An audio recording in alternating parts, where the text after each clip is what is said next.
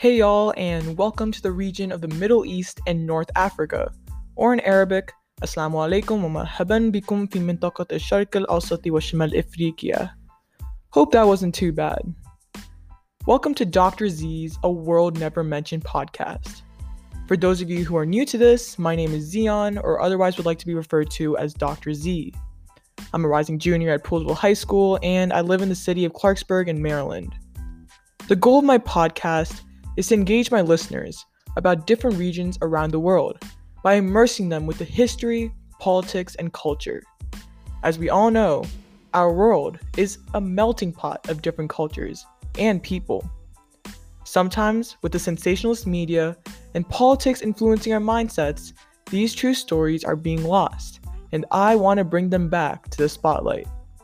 My first podcast was about the region of Latin America, and if you're interested, please do check them out. Also, since I'm recording this during COVID-19, I'd like to acknowledge that I know it's a really hard time for many of us, and I hope you guys are all staying safe and sane.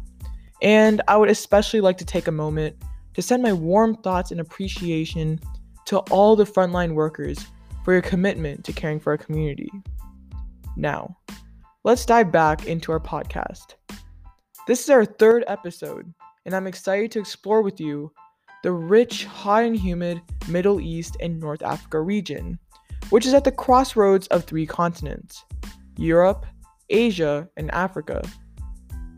Also, just last week, a catastrophic explosion occurred in Beirut, Lebanon, with many people injured and losing lives.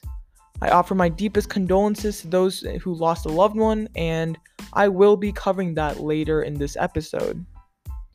Now, my mom was raised entirely in the Middle East, specifically Dubai and UAE, and my grandparents, as well as a lot of my other relatives, have lived in UAE, Oman, Saudi Arabia, and Qatar.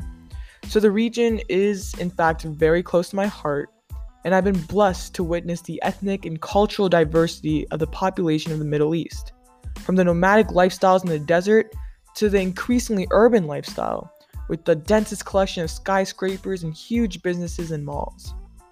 While the reality has been distorted by media today, with focus on the negative aspects of this region, for example, terrorism, civil wars, and corruption, it's important to note that the Middle East and North Africa region is not one dangerous country, but composed of 20 different ones that differ massively from each other. They have boundaries and share borders.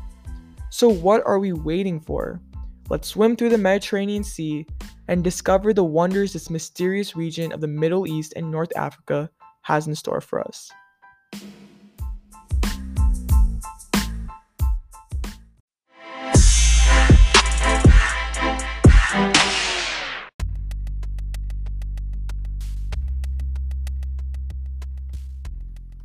Before we get into the history and politics of the region, we really need to understand the differences between Sunni and Shia Muslims. We hear these two sects of Islam extremely often when it comes to conflicts that arise in the Middle East, which we will be discussing later in today's episode. However, it should be noted that these two religions aren't exactly diametrically opposed, and the main issues are actually not due to religious differences, but for power. The main religious difference between Sunni and Shia, however, is that after Prophet Muhammad died in 632 CE, the Muslim community split into two groups. The Sunnis believe that the next leader of the Muslim community should be given to its members, while the Shia believe that the leadership should be inherited and given to Muhammad's son-in-law. Ever since then, the conflict has only grown worse. In the world with 1.8 billion Muslims, 85% identify as Sunni, while 15% identify as Shia. There are more similarities between the two religions than differences. They both read the holy book, the Quran, and believe that whatever is written is the indisputable laws of Allah and His plans for humanity. Additionally, both religions follow the 5 pillars of Islam, which include performing charitable actions, believing the one and only God, praying 5 times a day, fasting during the holy month of Ramadan, and performing Hajj, which is a pilgrimage to Mecca. At least you should make once in your lifetime if you can afford it. However, This division that happened centuries ago is very meaningful to some people in both religions. And when they coexist in one country, conflicts do occur. But I'm not really saying that Sunnis and Shias hate each other. I mean, that's completely false. There are many countries where they coexist peacefully.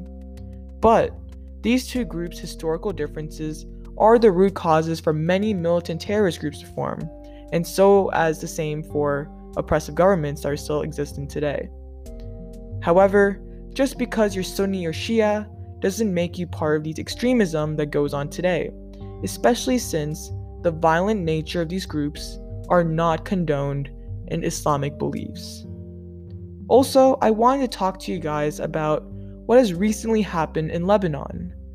The explosion that happened in Lebanon is what some people would consider their 9/11 of their country. It happened in Beirut, the capital of Lebanon, and is considered as the Paris of the Middle East, with the amazing nightlife and beaches and modern culture in the city. It's home to 2 million people. So what exactly caused this explosion? Well, inside the epicenter of Beirut were 300 tons of fertilizer ammonium nitrate that wasn't really safely stored.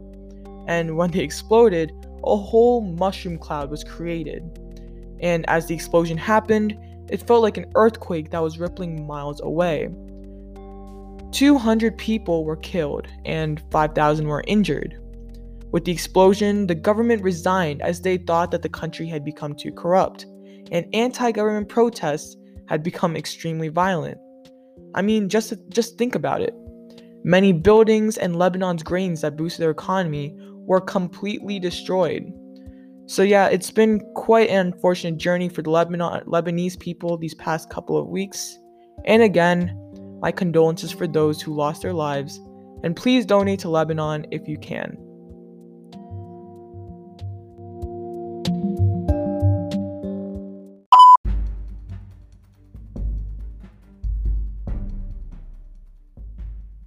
So this time I decided to combine history and politics. Instead of going into an in-depth historical analysis from the ancient times, since there are just so many civilizations and empires to discuss, I will just be talking about the major events that happened from the 20th century onwards, which had a huge major impact on the Middle East's geopolitical influence today. Now, this will be a very controversial segment in this episode. I mean, after all, the Middle East does seem to be the media's favorite topic, but I will try my best to stay as unbiased as possible. Before I go into the brief history, when it comes to the Middle East, factors that exacerbate these issues include the country's partitions after World War I, the Israel-Palestine conflict, the obvious rivalry between Saudi Arabia and Iran, and the intervention of foreign powers, especially the United States. First, let's talk about how the Middle East was divided after World War I. After the fall of the Ottoman Empire, the Middle East was divided between Britain and France in terms of control according to their interests rather than to the interests of the diverse group of people in the region. After World War II, the Western powers couldn't continue their imperialist agenda and left the region leaving the borders the way they were, with people and their completely different beliefs living in the same country. There were also some ethnic groups like the Kurds with no region at all. So just keep this in mind as you observe the civil wars I discussed later in the segment. Next, we have the Israel-Palestine conflict. Though both Jews and Arab Muslims date their claims to the land back a couple thousand years, the current political conflict began in the early 20th century. The area being discussed here is just east of the Mediterranean Sea. When Britain had control of the Middle East, the small region was known as the British Mandate of Palestine. However, after the Holocaust and with the support of the United Nations, Israel was founded in 1948 as the Zionist movement gained popularity. Zionism is the movement that establishes a Jewish state in the ancestral homeland, and guess where that was? You got it, in Palestine. This movement caused a mass immigration of Jews to move into the region, which of course caused tensions between these Arabs and Jews. However, many countries supported the Jews after the unfortunate losses they've been through under Hitler's Nazi regime in World War II. After Israel was founded and Palestine being split into two different regions under the UN's plan, the neighboring Arab countries fought and tried to invade Israel. But not only did Israel strike back at these armies, but they expanded their territory even further. Hundreds of thousands of Palestinians were forced to flee into other countries, or in the small Palestinian territory. Many Western countries support Israel, as they feel that they have the moral obligation to do so, after the horrors of the Holocaust and the fact that there was no Jewish ancestral homeland or nation before. They also support Israel as they're one of the only countries in the region that is fully democratic and also has nuclear weapons. The Israelis are also occupying some of Palestine's current land, which is another source of tension in the small region. So this is where the debate originates. Does Israel have the right to this land because of their unfortunate past and Zionist movement, or should Palestine remain as it was their region first at their time after World War I and shouldn't be forced to leave their homes? On the news, we would see humanitarian crises in Yemen and Syria, with many people at near starvation due to violence between extremist groups in the regions. A factor that exacerbates these problems is the regional rivalry between Saudi Arabia and Iran. In the 1900s, with Saudi Arabia's massive wealth from oil, they've tried to spread Sunni Islam and establish influence around the region. However, after Iran's huge revolution with Khomeini in charge and creating a religious theocracy, the two countries have been competing for dominance in the Middle East. Although the two countries haven't exactly gone to war directly, they fight indirectly, using proxy groups in different countries, especially Yemen and Syria. The two countries would help militant groups by aiding them with money and weapons, which further fuel the deadly conflicts in the region. Another cause of these issues are from the concept I just explained earlier in this podcast, Sunni versus Shia Islam. Saudi Arabia supports Sunni Islam, while Iran heavily supports Shia Islam. Usually for centuries, Sunni and Shia Muslims were able to live together peacefully in a country, until the civil war in Iraq under Saddam Hussein's regime. Ever since Saudi Arabia and Iran tried to influence countries by providing resources to either Sunni or Shia governments and extremist groups. Therefore, although religion does play a minor role in these conflicts, it's actually mainly for control from these two Middle Eastern superpowers.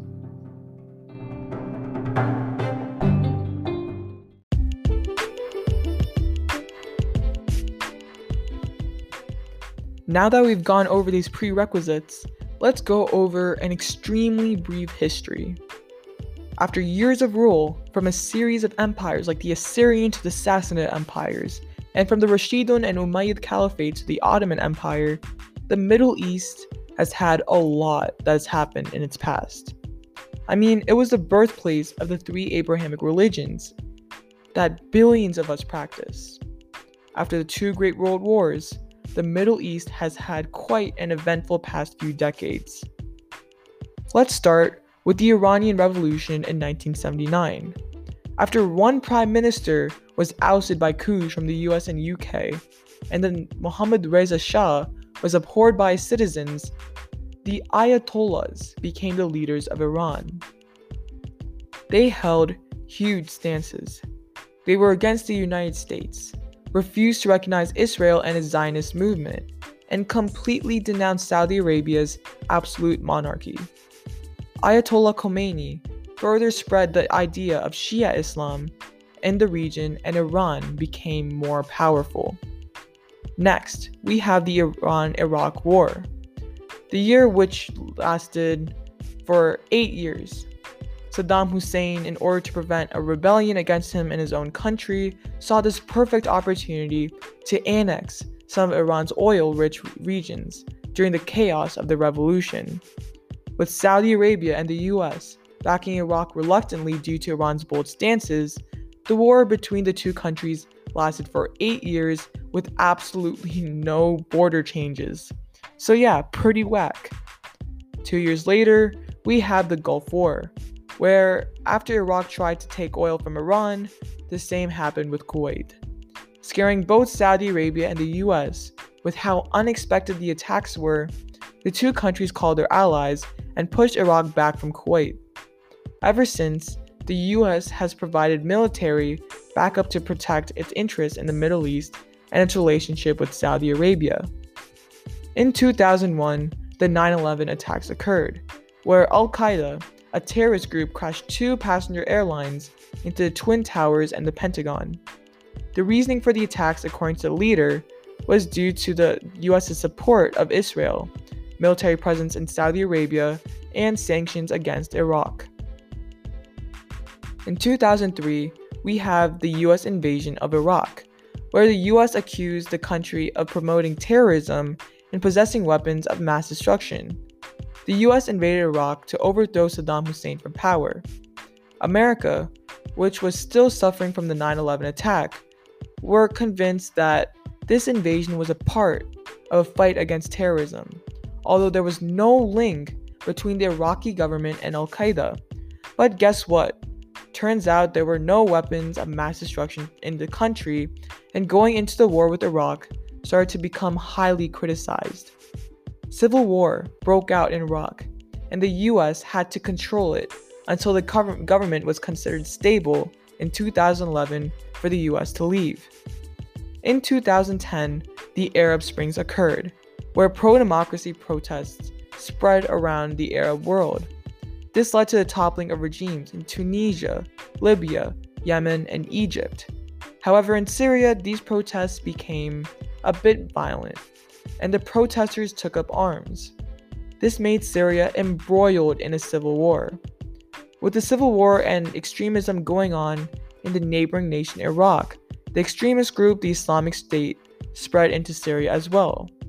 Their mission was to establish a worldwide caliphate and become known as ISIS or ISIL. The US and other foreign powers intervened again and minimized the extremist group. However, as more and more groups joined the rebels against Syria's dictatorship, it became hard for these foreign powers to continue supporting them. Similar things were also happening in Yemen.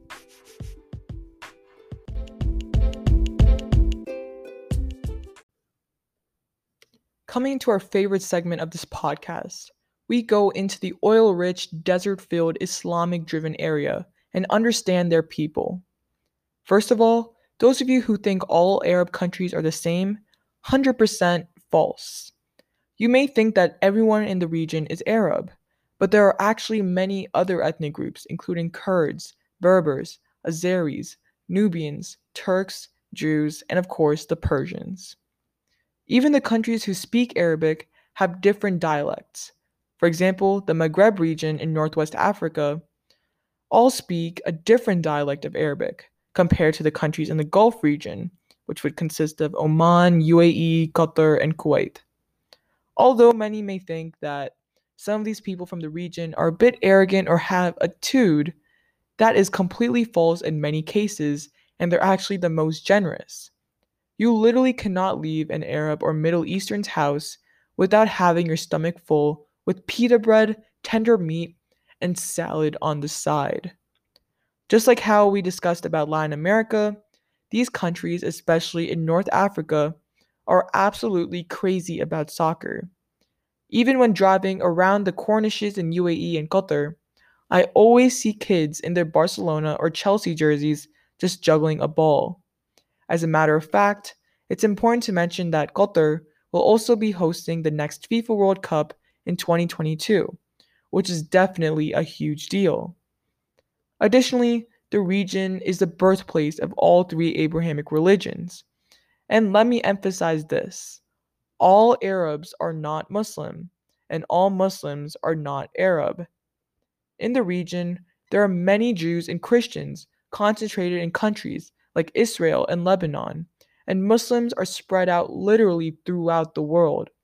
like for example in Southeast Asia and in Eastern Europe. Now, let's dive deep into the culture.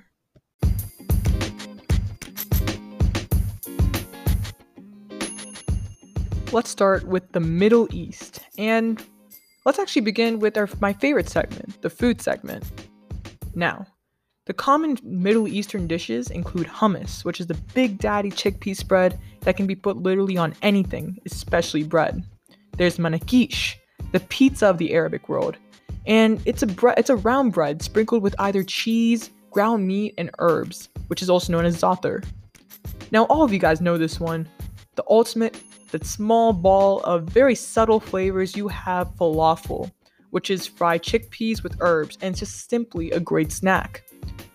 My personal favorite, and the one I'll always get in any halal cart, is shawarma, which are tender bits of skewered chicken, garlic puree, and salad, all wrapped in a pita bread. I'm telling you, it's an explosion of flavors each bite. My first time I ever had this was in New York, and it was absolutely insane. Then you have fattoush, which is a tangy salad, baba ganoush, which is an eggplant dip, tabbouleh, which is a magical combination of bulgur, parsley, mint, onion, and tomatoes. You have kofta, which are these balls of minced lamb or beef, and they have the spicy onion kick. And you have kinafe, a delicious cheesecake that uses Nabusi cheese. Now, when it comes to dishes specific to a country, you have kibbeh, a unique mixture of soaked bulgur wheat and other ingredients, which are typically lamb meat. And this one kind of originates from Lebanon and Syria. In Saudi Arabia, you have kabsa, a mixed rice dish that is made with meat and vegetables. And its many traditional regional dishes use similar ingredients of lamb, yogurt, rice, and potatoes. So for my Indians out there, it's like a varied version of the biryani that we all love. Then you have shua in Oman, which is a lamb roast that's roasted underground and then wrapped in a banana leaf for a day. And it's just that nice, fresh, little bit of a spicy flavor there, especially from the being roasted underground. You have mechboos, which is a rice and meat dish again, but this one is mainly more common in Qatar, Kuwait, and Bahrain. In Iran, you have the cello kebab. And just for your information, kebabs are it's like another common dish in the Middle East. So this one is usually also sided with Persian saffron rice, and then there's a juicy cello kebab. In Iraq, you have mesgouf, which is a Mesopotamian dish consisting of seasoned grilled carp. And you have baklava, a layered pastry that is filled with nuts and covered in syrup and ground pistachios, which is mainly in Turkey. Moving on, we have the places to visit. Let's start with Iran.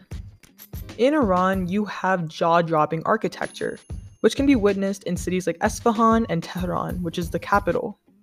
In Syria, you have the city of Damascus, which is actually one of the most ancient cities in the world and houses the Umayyad Mosque. In Mecca, Saudi Arabia, which is basically the capital of Islam, you can see the different masjids such as Masjid al-Haram, and even more importantly, the Kaaba, where Muslims make pilgrimages to, and which is actually one of the pillars of Islam. In Yemen, you gotta visit the old city of Sana'a, the capital, and be awe-inspired by the sights. Almost every single place in the city is historically significant. In Oman, if there's one place you're probably visiting there, it's the capital Muscat. This city is home to forts, palaces, museums, and markets, offering something for everyone.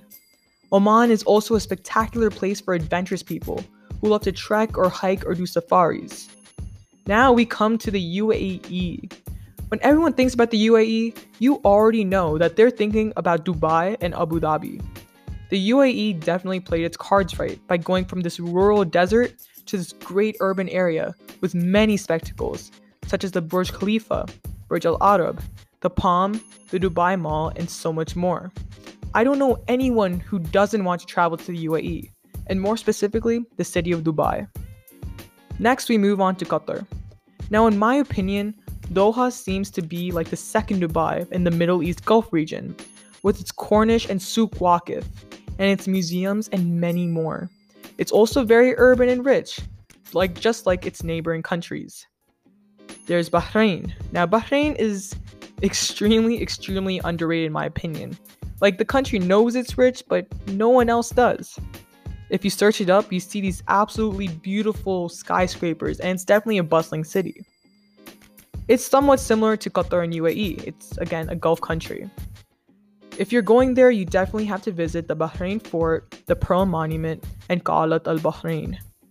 Next up, Kuwait. Again, another country in the Gulf region that's extremely rich, that too very secretly. Kuwait City is somewhat again like a low-key Dubai or Doha, and the spectacles in this country include the Kuwait Towers and the Grand Mosque, which as a Muslim is probably one of the most stunning mosques I've ever witnessed. In Turkey, you have its capital, Ankara, which boasts a lively art and cultural scene with a large concentration of theaters and museums. And of course, how can I go about talking about Turkey without talking about Istanbul? The Old City is where most of the city's impressive historic sites are found, which include the Hagia Sophia, the Blue Mosque, and the Topkapi Palace. Another important district is actually the New City, known for its modern-day attractions, skyscrapers, and shopping malls. In Jordan, you have Petra, which is a rock-cut city and a huge archaeological site in Jordan's southwestern desert. And also the capital city of Amman, a great place to walk around. In Lebanon, like I said, Beirut. Despite the explosion, Beirut is probably, in my opinion, my most desirable destination in the Middle East. You have the nightlife, the ruins, the caves, and the wild parties all in just one place. If you're a party animal, Beirut's definitely the place for you. In Israel, the two most prevalent cities are definitely Jerusalem and Tel Aviv, with Jerusalem being like this great historical place with a lot of religious context. Yet again, the city is important to all three Abrahamic religions. There's the Dome of the Rock in the city as well, and with Tel Aviv, you have the more moderness with the views and the cafes. When it comes to traditions, let me start by reminding you that most countries go by the Muslim holidays, which consist of 2 Eids and then the lunar calendar month of Ramadan, where Muslims go without food and water every day from sunrise to sunset. The first Eid, Eid al-Fitr, is celebrated to mark the end of the month of Ramadan, while the second Eid, or also known as the Big Eid, Eid al-Adha, is celebrated when the Islamic prophet Ibrahim sacrificed his own son due to his obedience to God. Other than the Muslim holidays that are celebrated heavily in the Middle East, in Israel, a lot of Jewish holidays are celebrated, like Shabbat, Rosh Hashanah, Yom Kippur, and then even Christian holidays like Christmas. Honestly, all these holidays are celebrated to a great extent because, this is where all the religions sort of started in a way.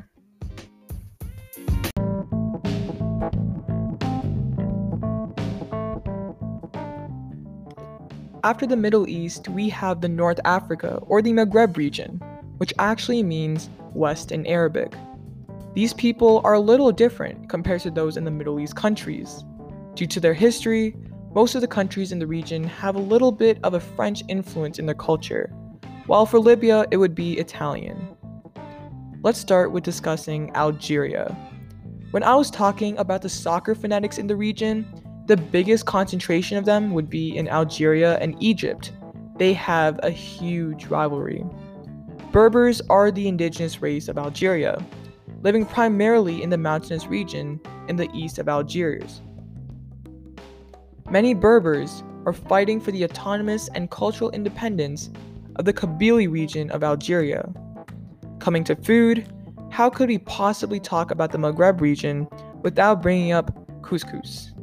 It's extremely simple and fresh, and the dish is composed of small pellets of steamed semolina topped with meat, vegetables, and various spices.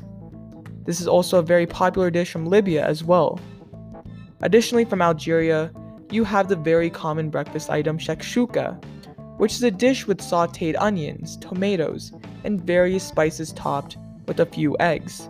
And then we have hariri, a lamb soup. Moving up north from Algeria on the northern coast of the continent nearing Spain, you have Tunisia. Something interesting about Tunisia is that There are all male cafes or cafes for women and men. Now, this may be confusing for women in the Western world, but the culture is quite conservative.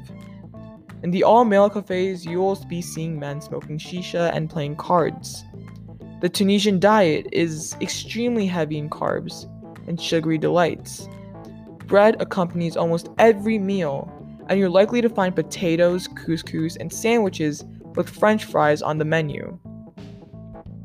Authentic Tunisian cuisine can be found in traditional restaurants, with dishes such as brique, a delicious pastry dough stuffed with eggs, parsley, and tuna, or fricassee, a savory donut stuffed with tuna, boiled egg, olives, and harissa.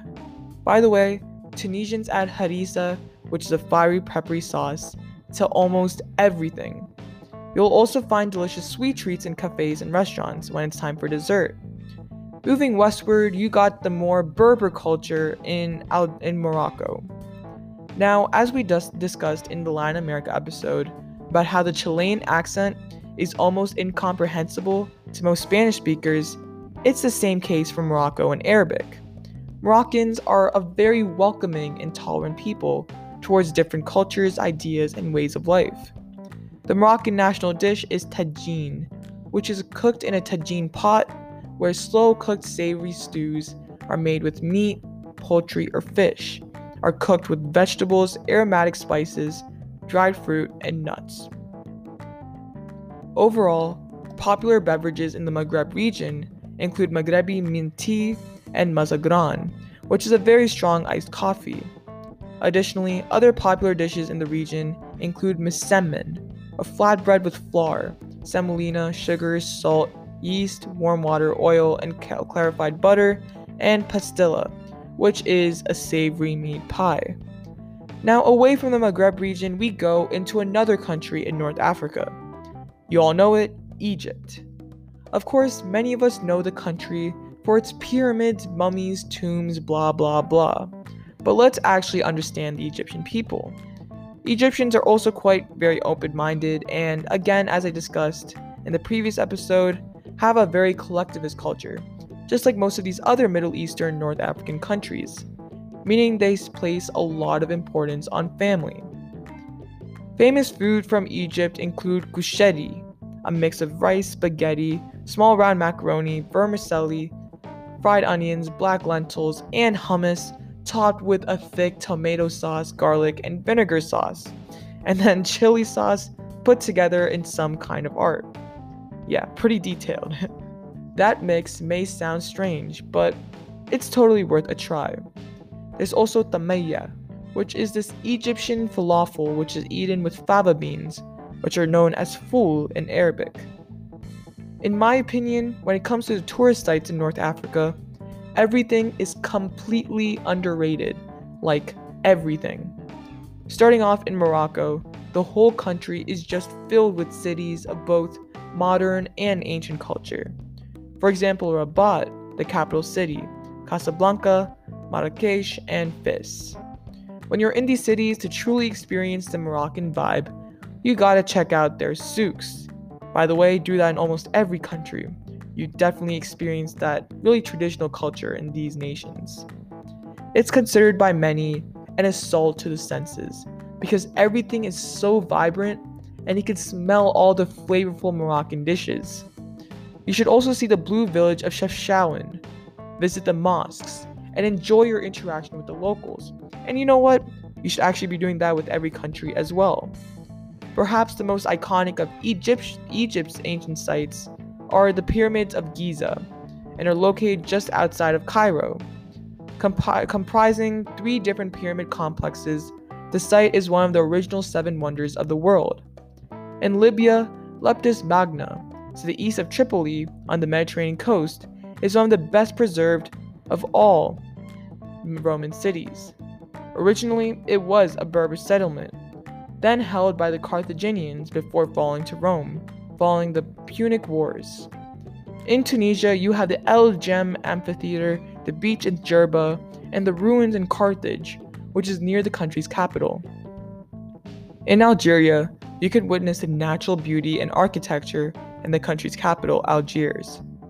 Now, when it comes to traditions, Of course, almost all of these countries celebrate Ramadan and the two Eids. Countries in North Africa celebrate the Amazigh New Year due to the prevalent Amazigh culture in the region. This is especially the case in Morocco and Algeria. The Amazigh New Year is celebrated in January.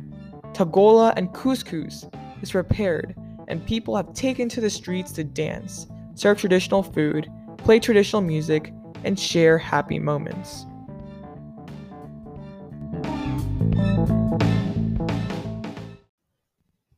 So, this concludes our Part 1 segment on the Middle East and North Africa region. Be sure to tune in to our next segment, which includes an interesting interview with our special guest speaker from the Middle East. So until next time, this is Dr. Z signing off with the quote, "Live life by a compass, not by a clock." Or in Arabic, عيش حياتك بالبصالة وليس الساعة.